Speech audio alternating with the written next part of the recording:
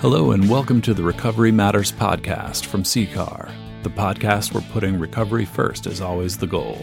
Here we present interviews, discussions, stories, and speeches to cultivate the understanding and acceptance of the power, hope, and healing of recovery from alcohol and other addictions. Here are your hosts, Phil and Sandy Valentine. So, good morning. Good morning. I'm really excited about today for multiple reasons. The first one is my husband's not with us, so that means that I'm going to get to ask more questions than normal.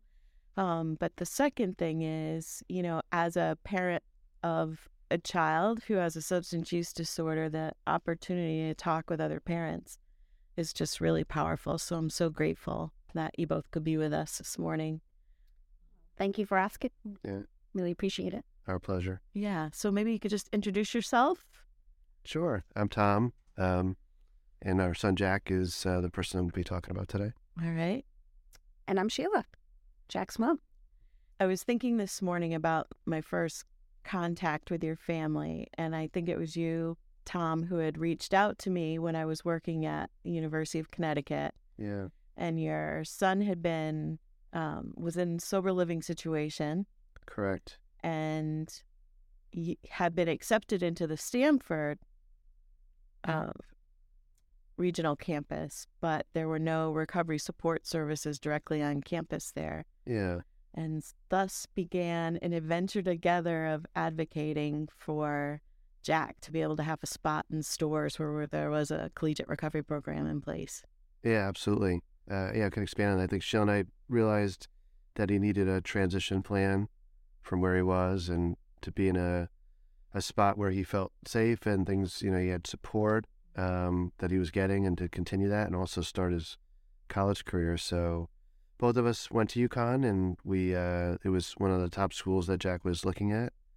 And as we read on the website how you had built the program over years, and we reached out to you, we knew that would be a good option for him. Yeah, so the program just celebrated 10 years of existence, and I had a chance to be there for the last 4.5. One of the things that I really admired when you started reaching out was your persistence. And it's a bittersweet thing, I think, as a parent when you're caught in this place of having to advocate for your child's disease, particularly a disease that has so much stigma around it. And I'm just curious, what was going through your mind? Because there were times I would have an email, a voicemail, and a text from you all in the same 5 minutes. Yeah, I mean, Jack, when he started out early, he did great in school and went to a great high school. And I think during COVID is when we started to realize there was a problem. And he was just starting to think about college back then. And I think as we were looking at different options and he was in recovery, we knew that we had, if he was going to go to college, it had to be a spot that had a support network. It would be too hard to go to a campus that didn't have it, just with all the potential risks that there would be and parties and things like that. So, yeah, I think we were pushing hard to make sure, and both of us went to UConn and thought it would be a great spot for him. I think, and there was a sense of urgency. He was getting out of sober living, and, we were thinking about his future. So there was a sense of urgency of, what can we do to get him in? And, the wonderful thing is you were so responsive and supportive. So that was fantastic. But we also didn't know that these programs existed. And so that was really, it was wonderful when we discovered that, right? Because we really didn't know. We were trying to navigate this and how could we support Jack and help support a future for him. But at the same time, we didn't know how to do that. And it was great when Tom really had discovered that this program existed. And then we learned other universities did as well. But that was great. And there was a sense of urgency. So I think when Tom called you, emailed you, texted you, it was like, we really need to move to get Jack into here. Yeah. And I think that, honestly, for now, that type of advocacy is still needed, that the people that come alongside folks with substance use disorders still have to fight hard, but I've seen great changes over the last few years. So hopefully, parents won't have to go through what you had to go through and that waiting game in between, because there were, you're caught up in the big machine of a big public university and one thing hinges on another thing, which hinges on another thing. And it was really important, I think, that we had made inroads with the admissions office so that they knew what it meant to be a recovery ally. And we had made inroads with Residence Life, so they knew what it meant to be a recovery ally. So it was still a bit of a struggle, but it was easier than it would have been even 5 years before. But I'm going to take you back a little bit. And tell me a little bit about your family. I think Jack has a sibling. He does. So he has a younger sister. She's 16 and a junior in high school. So it's the two of them. And when did you first start to think that Jack might be misusing substances? It was during the pandemic. I think prior to that, might have been just a couple of incidences where, he had been caught with buddies from high school. And I think initially we just kind of thought that was quote unquote typical high school behavior. But then it was during the pandemic when we were all stuck in our homes, and you walked into the bedroom, right? In Jack's bedroom to say goodnight because the light was on and Jack had a beer in his hand. Yeah, it was like a Tuesday or Wednesday night, and it was late. I think I had fallen asleep on the couch and then woke up, and definitely a school night and work night, so I went back up and was just checking on the kids' bedrooms, and his light was on. It was at least midnight. And it sounded like he was either listening to music or something. So I knocked on the door, and he had some headphones on. He was playing like Xbox. So as soon as I walked in, he had a beer, and I walked over. That didn't look like, and he looked surprised. And when I came over, and I started to talk to him a little bit, I looked down, and there were some more empty bottles, and so that sort of alerted me that something was going on. Yeah. So we talked about it the next morning. Jill and I talked about it, and then we went to go see Jack and started to figure out what was going on. So what was that conversation like? Because, honestly, I've met plenty of families who might not think anything of their high school student drinking at home. I don't know if we really thought anything yet, right? I think, we thought maybe it was high school behavior but I think when we opened up the drawer of his nightstand, and there were a lot of empties in there. So that's where he had been hiding them. But I think that next morning, it was, what's going on? What was going through your mind? So it really wasn't Jack's got a problem. It was, okay, he's drinking. He probably stole those out of the refrigerator that we had. And maybe it was typical high school behavior. And he was stuck in the house for the pandemic. But quickly after that, because Jack escalated pretty quickly. So it was, it moved fast from, is this kind of experimenting because he's in high school and he's, was drinking with his friends before, and now it's the pandemic, so they're drinking over playing Xbox, versus he's really got an issue. And it did ramp up pretty quickly that we realized not long after that there was an issue. Yeah. And so what did that look like? I think he had different groups of friends, and he had one group of friends that was maybe 30 minutes away that was probably not the best influence on him. So I think with him realizing that maybe he had a problem, and this group of friends that was influencing him, and he was going to see them, he ended up at a party one day and didn't tell us he was going, and we had to go basically pick him up. Yeah. And so that was another sign that something was going on that was a little different. So I don't know about you, but when I started finding out that my son was using drugs, he was smoking cannabis, I had already been in recovery for almost 30 years, and I was trained in recovery coaching, but every fiber of my being wanted to do the traditional things of taking the keys of the car away, grounding him. I didn't think about taking the cell phone away because we had the tracker on, so at least I knew where he was when he had the cell phone. But I knew that none of those things had really worked for many young people. It didn't work for me. And so I wonder, what was rolling around in your head on how to address it? Yeah, I think we did the same thing, just whatever limitations we could put We did try to take the cell phone away, like at least like at nighttime on the iPad. Just making sure we knew, hey, you need to come home after school, or we need to know where you are. We did have the tracker, but he would turn it off.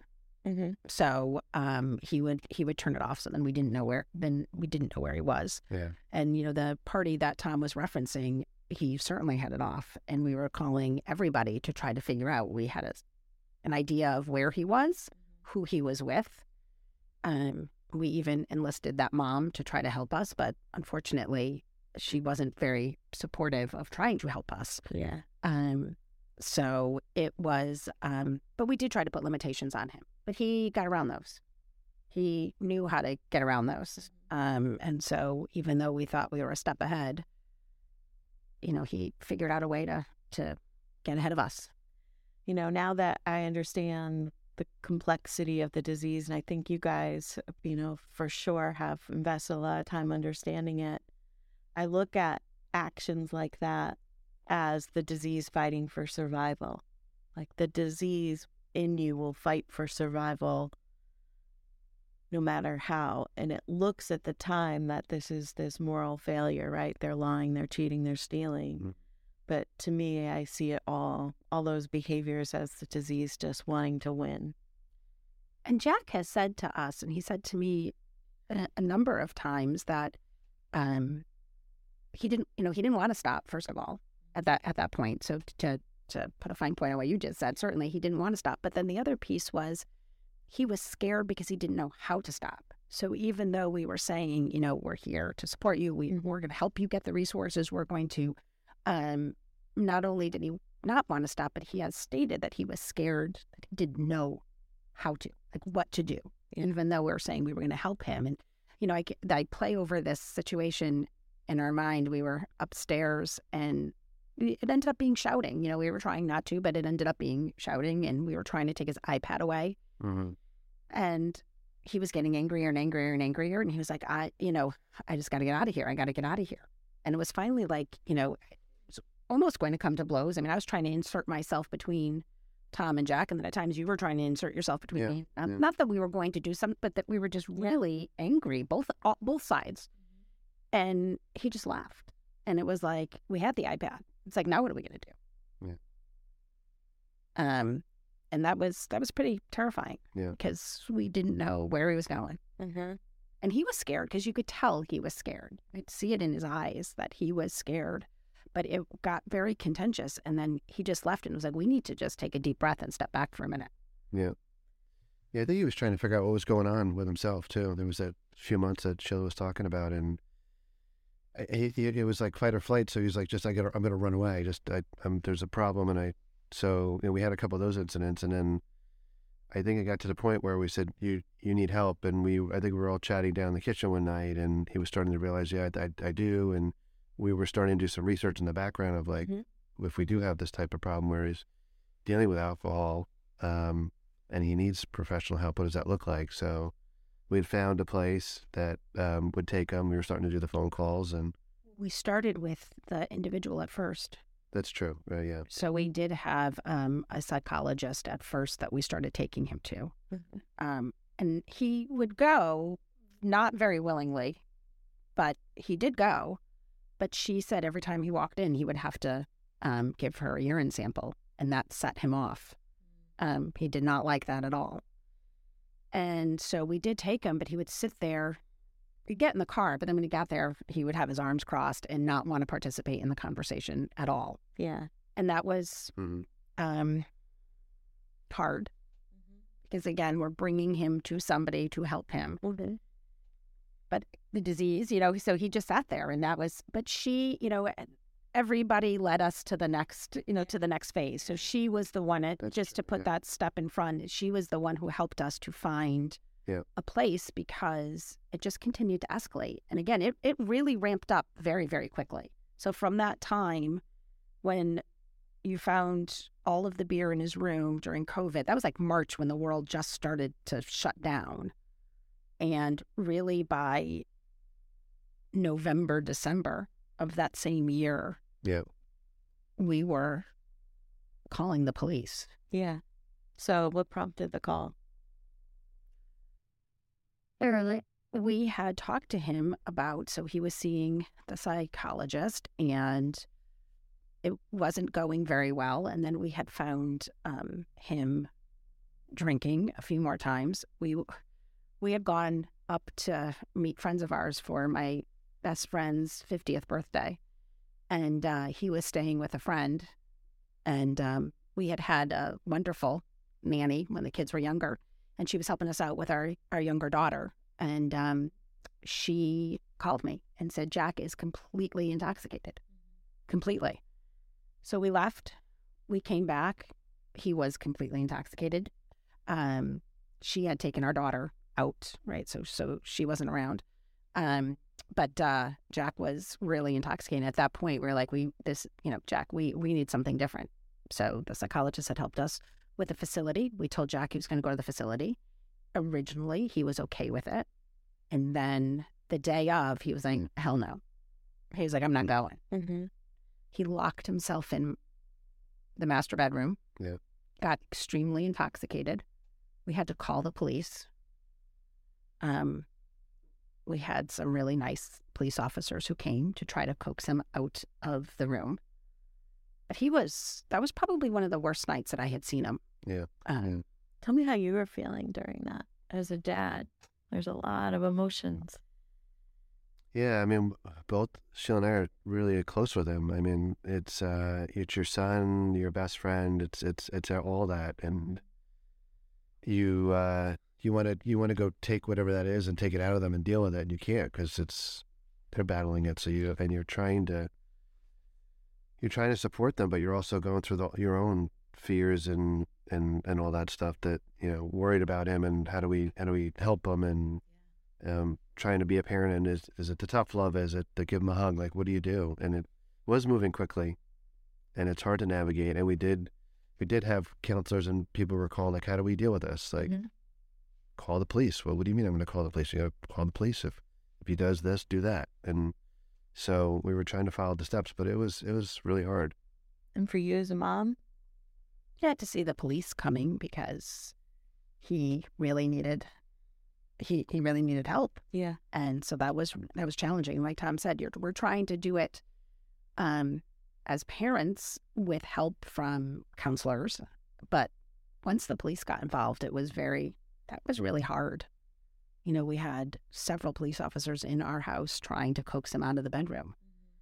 And he was taken to the hospital because, again, working with the psychologist, she was like, this particular facility, he needs to be hospitalized and needs to come from the hospital. If he's at this point, he could have gone in willingly, but he didn't, got himself intoxicated. And so she's like, you got to send him to the hospital and then the hospital can bring him up. And that was quite the night in the emergency room that night. And I stayed with him. And that was awful. Yeah. And you have a background in health profession as well. I do. So I was trying to understand what the team in the ER was facing because they had a very belligerent, drunk kid. Yeah.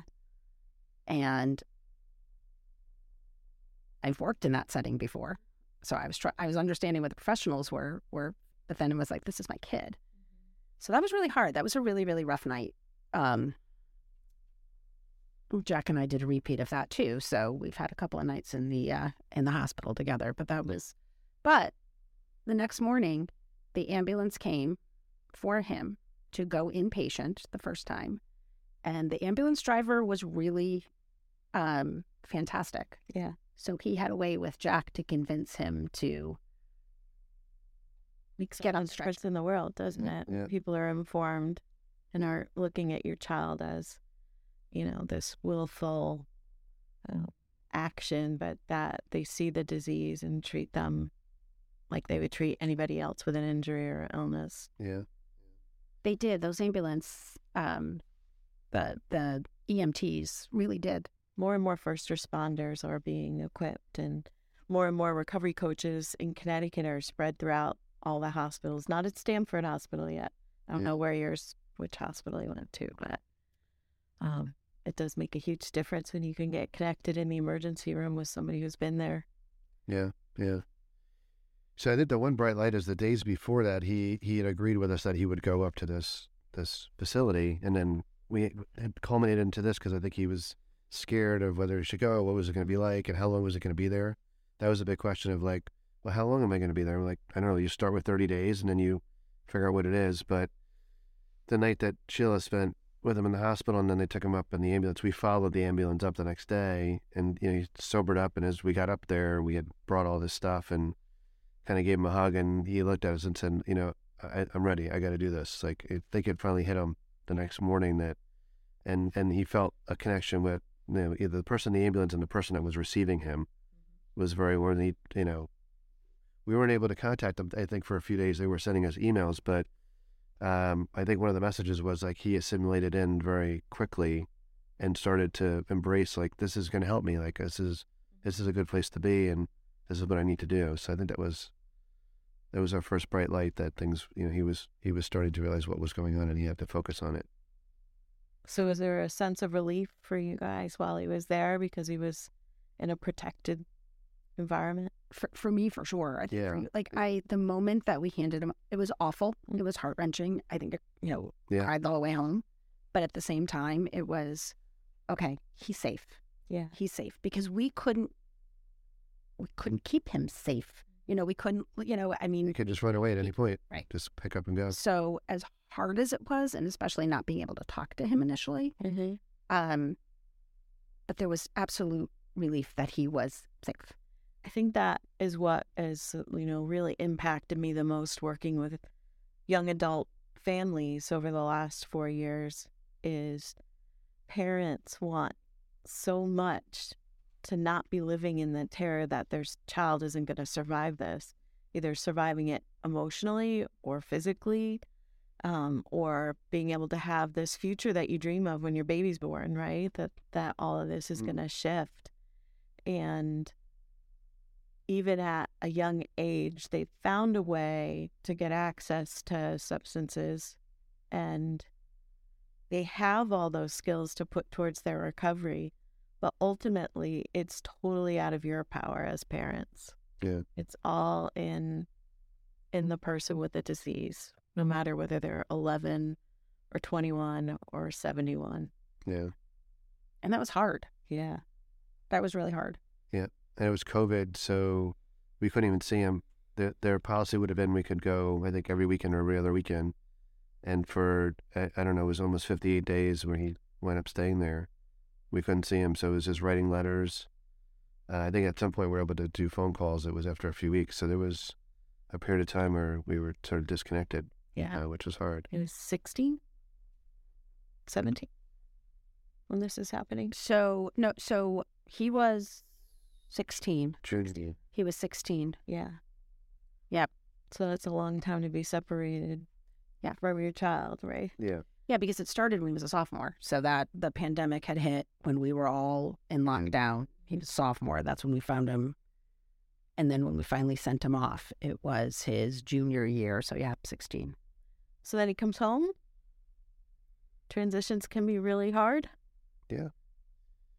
Yeah, he did a after school program to bridge him. And it was for, I don't know, a few months. That certainly helped. And did some more counseling, so he got himself on track and was sober for a good amount of time. Was your relationship different? Yes and no. I mean, it went back to how it had been prior to him drinking. So he was much more engaged. He was happier. So from that perspective, yes, but there was still. There's still something, and part of it too was he hadn't embraced going, to be part of AA, or hadn't embraced all of what was being offered. So he did go inpatient to an intensive program where he had to spend a couple of hours every day in this program, but we were able to do it through school. So because again, there was still COVID restrictions. Right. So he was able to use the iPad and go to the guidance counselor at his high school to be participative. But then he had to go to the after-school program. So he felt that that was enough for him. And I think, we were hoping maybe he would be more participative. But at that point, we got another social worker involved, a psychologist involved, and then alcohol recovery coach, and some more support. Yeah. So we thought we were doing the right things, and he was engaged, and he was. But I think kind of once he went back to school and once he started connecting with those people again, it just slowly started to chip away again. I think that's the thing, treatment provides a lot of education and it gets the process started.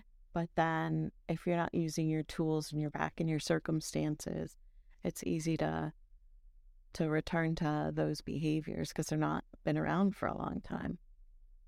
And then it was hard on our marriage. So then we took a hit on our marriage. And, unfortunately, Jack and his sister saw that too. So there was, and not that this is the cause of that, but I mean, this was a stressor in it as well. So just, it wasn't as if this caused it, but that was another facet. And Jack was trying to manage that as well, right? So he saw what was happening between the two of us at that time too. And that was a challenge, and so I think being back with some of his friends, obviously the disease in and of itself still, and him maybe not tapping into all of his resources, some of what was going on at home. And, he started drinking again. Did you pick up on it right away? Yeah, I mean, once you go through that, you as a parent, you're always looking. But senses now. Right? Yeah. We had, before he went away, we had gotten rid of all the alcohol in the house, which any parent would do, and things like that. And so, not any parent, let me just say. So kudos to you. Just trying to and give him a healthy spot to be. We were starting to go to the gym and do all those sorts of things, but then we started to notice like he would sleep in late, or he didn't, he wanted to skip a workout, or he wasn't really excited about school. There were different things that were going on. So we could tell that maybe there was something in the background. I think there was, and there's lots of different events, but this one that jumps out, I think we got a call one day and said, Jack's not at school today. I'm like, all right, well, that's interesting. It's now 2:30 in the afternoon, and he didn't show up at school at 8:30. So like, why are you calling us? It winds up that he went to school, sat in the parking lot, and somehow got some alcohol somewhere and drank and sat in the car, and then called his counselor and said, like, I need help. And we couldn't reach him. At least that's what I remember. There might be more to it. And then we're like, all right, we definitely, he's gone back, or something's going on. Yeah. But now what added another element is now he has his license. So he had gone away not having a driver's license. Came back, he was sober. This was part of the contract that we had made when he was away, and he was sober. He was doing the work, and so he got his license. So now he's sitting in the car drinking all day. So that was a whole nother layer, right? Yeah, risk goes up. Yes, I think he was going to the point where he's starting to run away again, and we had there was lots going on at the house that Jill was talking about. There's stuff going on at school, just a lot of different things were happening in the fall. And he ran away one day with the car, started drinking, and got himself in an accident in New Jersey. I was traveling, Sheila was around, and there was a bad enough accident where the airbag went off, and he was arrested. So Sheila had to go get him, and then the car was totaled. So that was pretty traumatic for all of us, because we didn't know, and there was a period of time where we didn't know where he was.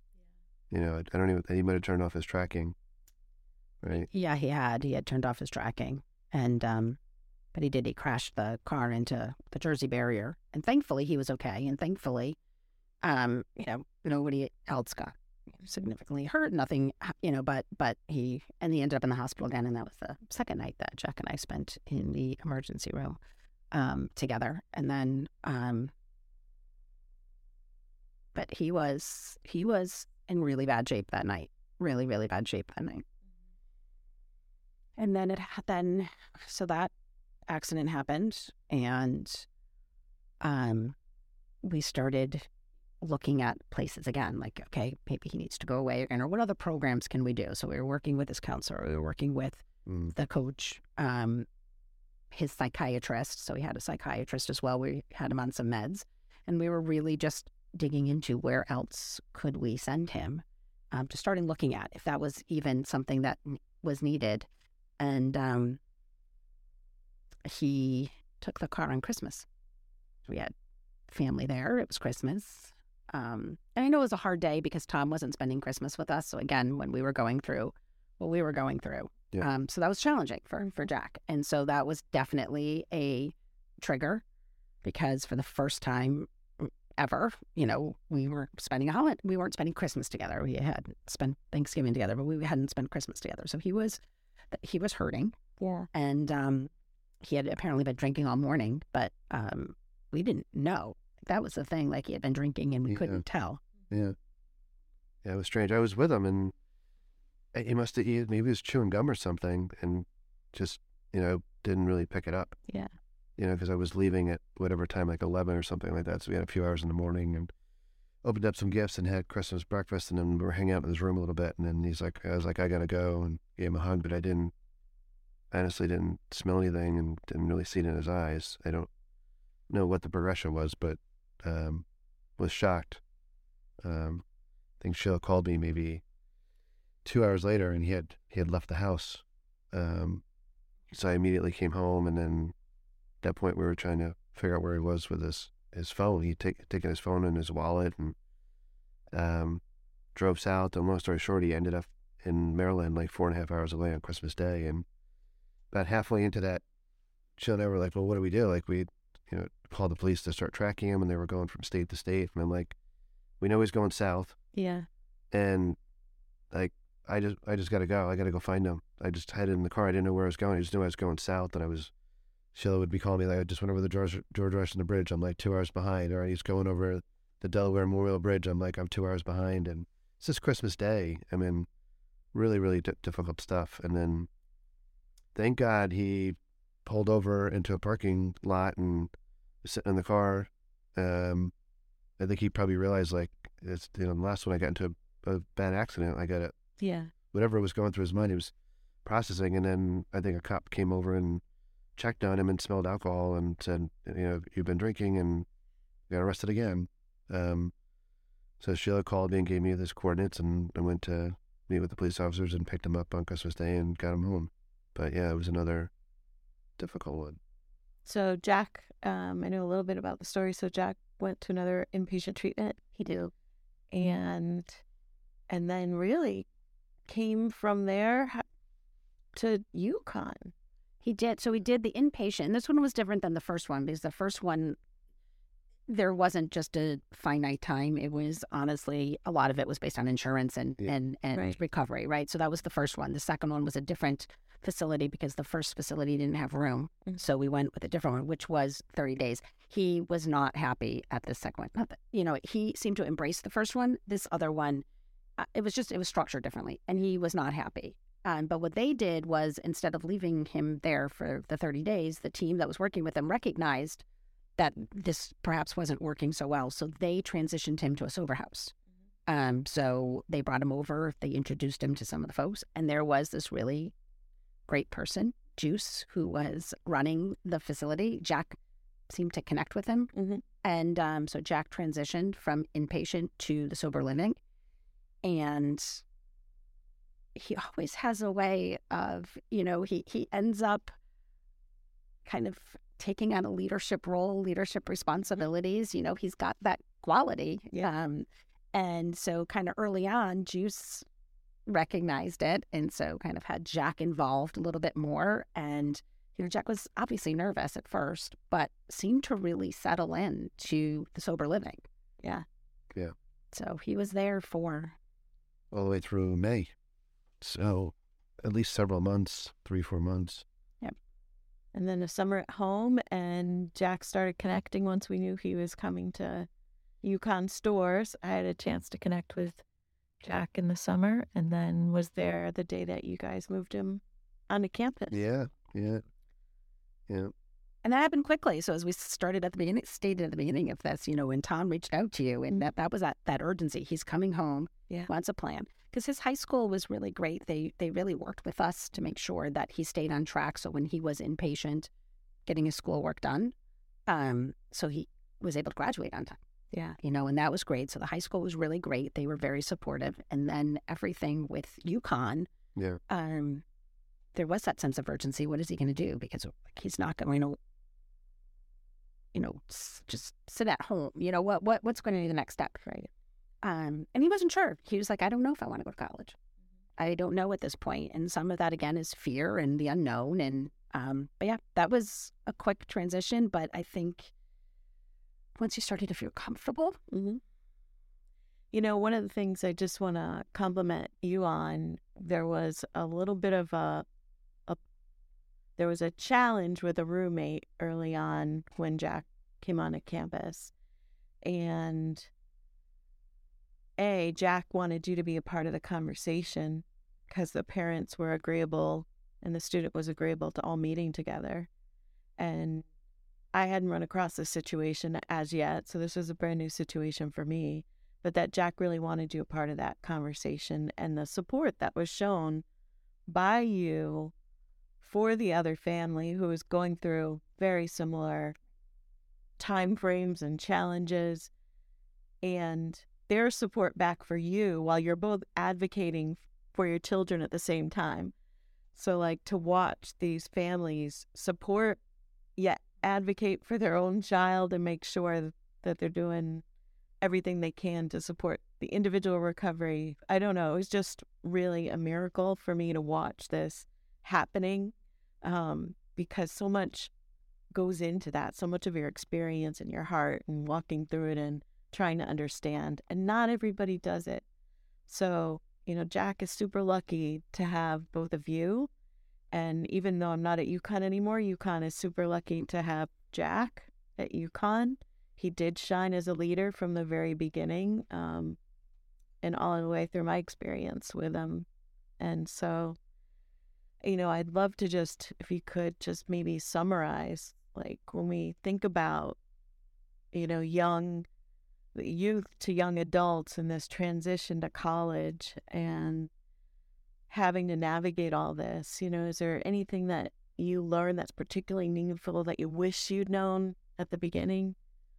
I can jump in for a second. I think that UConn created that balance between a safe place where it was the URC house and also have the rest of the world right there, steps away. So knowing that, you can't be in sober living forever, you're going to have to kind of go out into the real world. So I think it was a really good balance. And we weren't sure exactly how it was going to be set up. We knew the dorm, potentially the floor was going to be sober living and there was going to be this place he could go to. But then you have to walk from A to B and the rest of the world is there. And so I think that we thought through, but Jack really sort of embraced it and said, look, I'm ready. I'm ready to deal with this. I'm going to let my friends know that I'm working through this. And if I need to just go to URC and close the door and be with some other friends, I can. And if I want to go to a hockey game with everybody else, I can. So yeah, I think having that balance was good, which we weren't sure exactly how it was going to work. And just to comment on that, I would always tell parents, this isn't a safe place. Being, at a large public university, state university, it's not a safe place for people in recovery. But there are services that if you take advantage of them, it can be a safer option. And I think that is huge, and learning that, and so knowing that UConn had this program and there's resources on other college campuses. But I think, you as a resource and the URC was paramount to this transition because I felt safe. And I know, you felt safe and Jack had stated he felt safe because it is scary. Like you said, it's not a safe space to go up there. But we saw that there was, safe areas for him. And we had to trust that he was going to flourish. And we had to trust that because we couldn't continue to try to protect him. We couldn't shelter him. He had to navigate and figure some of this out. And he was doing a really good job doing that this second go around coming out of recovery. I'm just really proud of him. It's a lot of hard work, and just really proud of the work that he's doing in recovery, and then the work that he's doing in school. You know, school was Great. kind of an afterthought in high school because it was all about the disease. Yeah. And so school was an afterthought. So while he kept up with his work, it was the disease first. Now he's thriving academically as well as with his sobriety, and that's amazing. Well, we're going to get a chance to hear from Jack in part 2 of our series with this family, and we'll get his perspective on all of this. But I do want to thank you for being willing to share your story in the hopes that even one other family can maybe find their path a little easier than your family has found yours. Absolutely. Thank you. Thanks for having us. Really appreciate it. Thank you for listening to the Recovery Matters podcast. We hope that you have connected in some way with what you've heard. For more information, you can find us on the web at ccar.us. Like and follow us on Twitter and Facebook at CCAR4Recovery, and on Instagram at Recovery Matters Podcast. And you can use the hashtag #RecoveryFirst to show support for our mission. Have questions, comments, feedback? Email us at podcast@ccar.us. Fire feeds fire, so if yours is burning right now, reach out and share it with someone.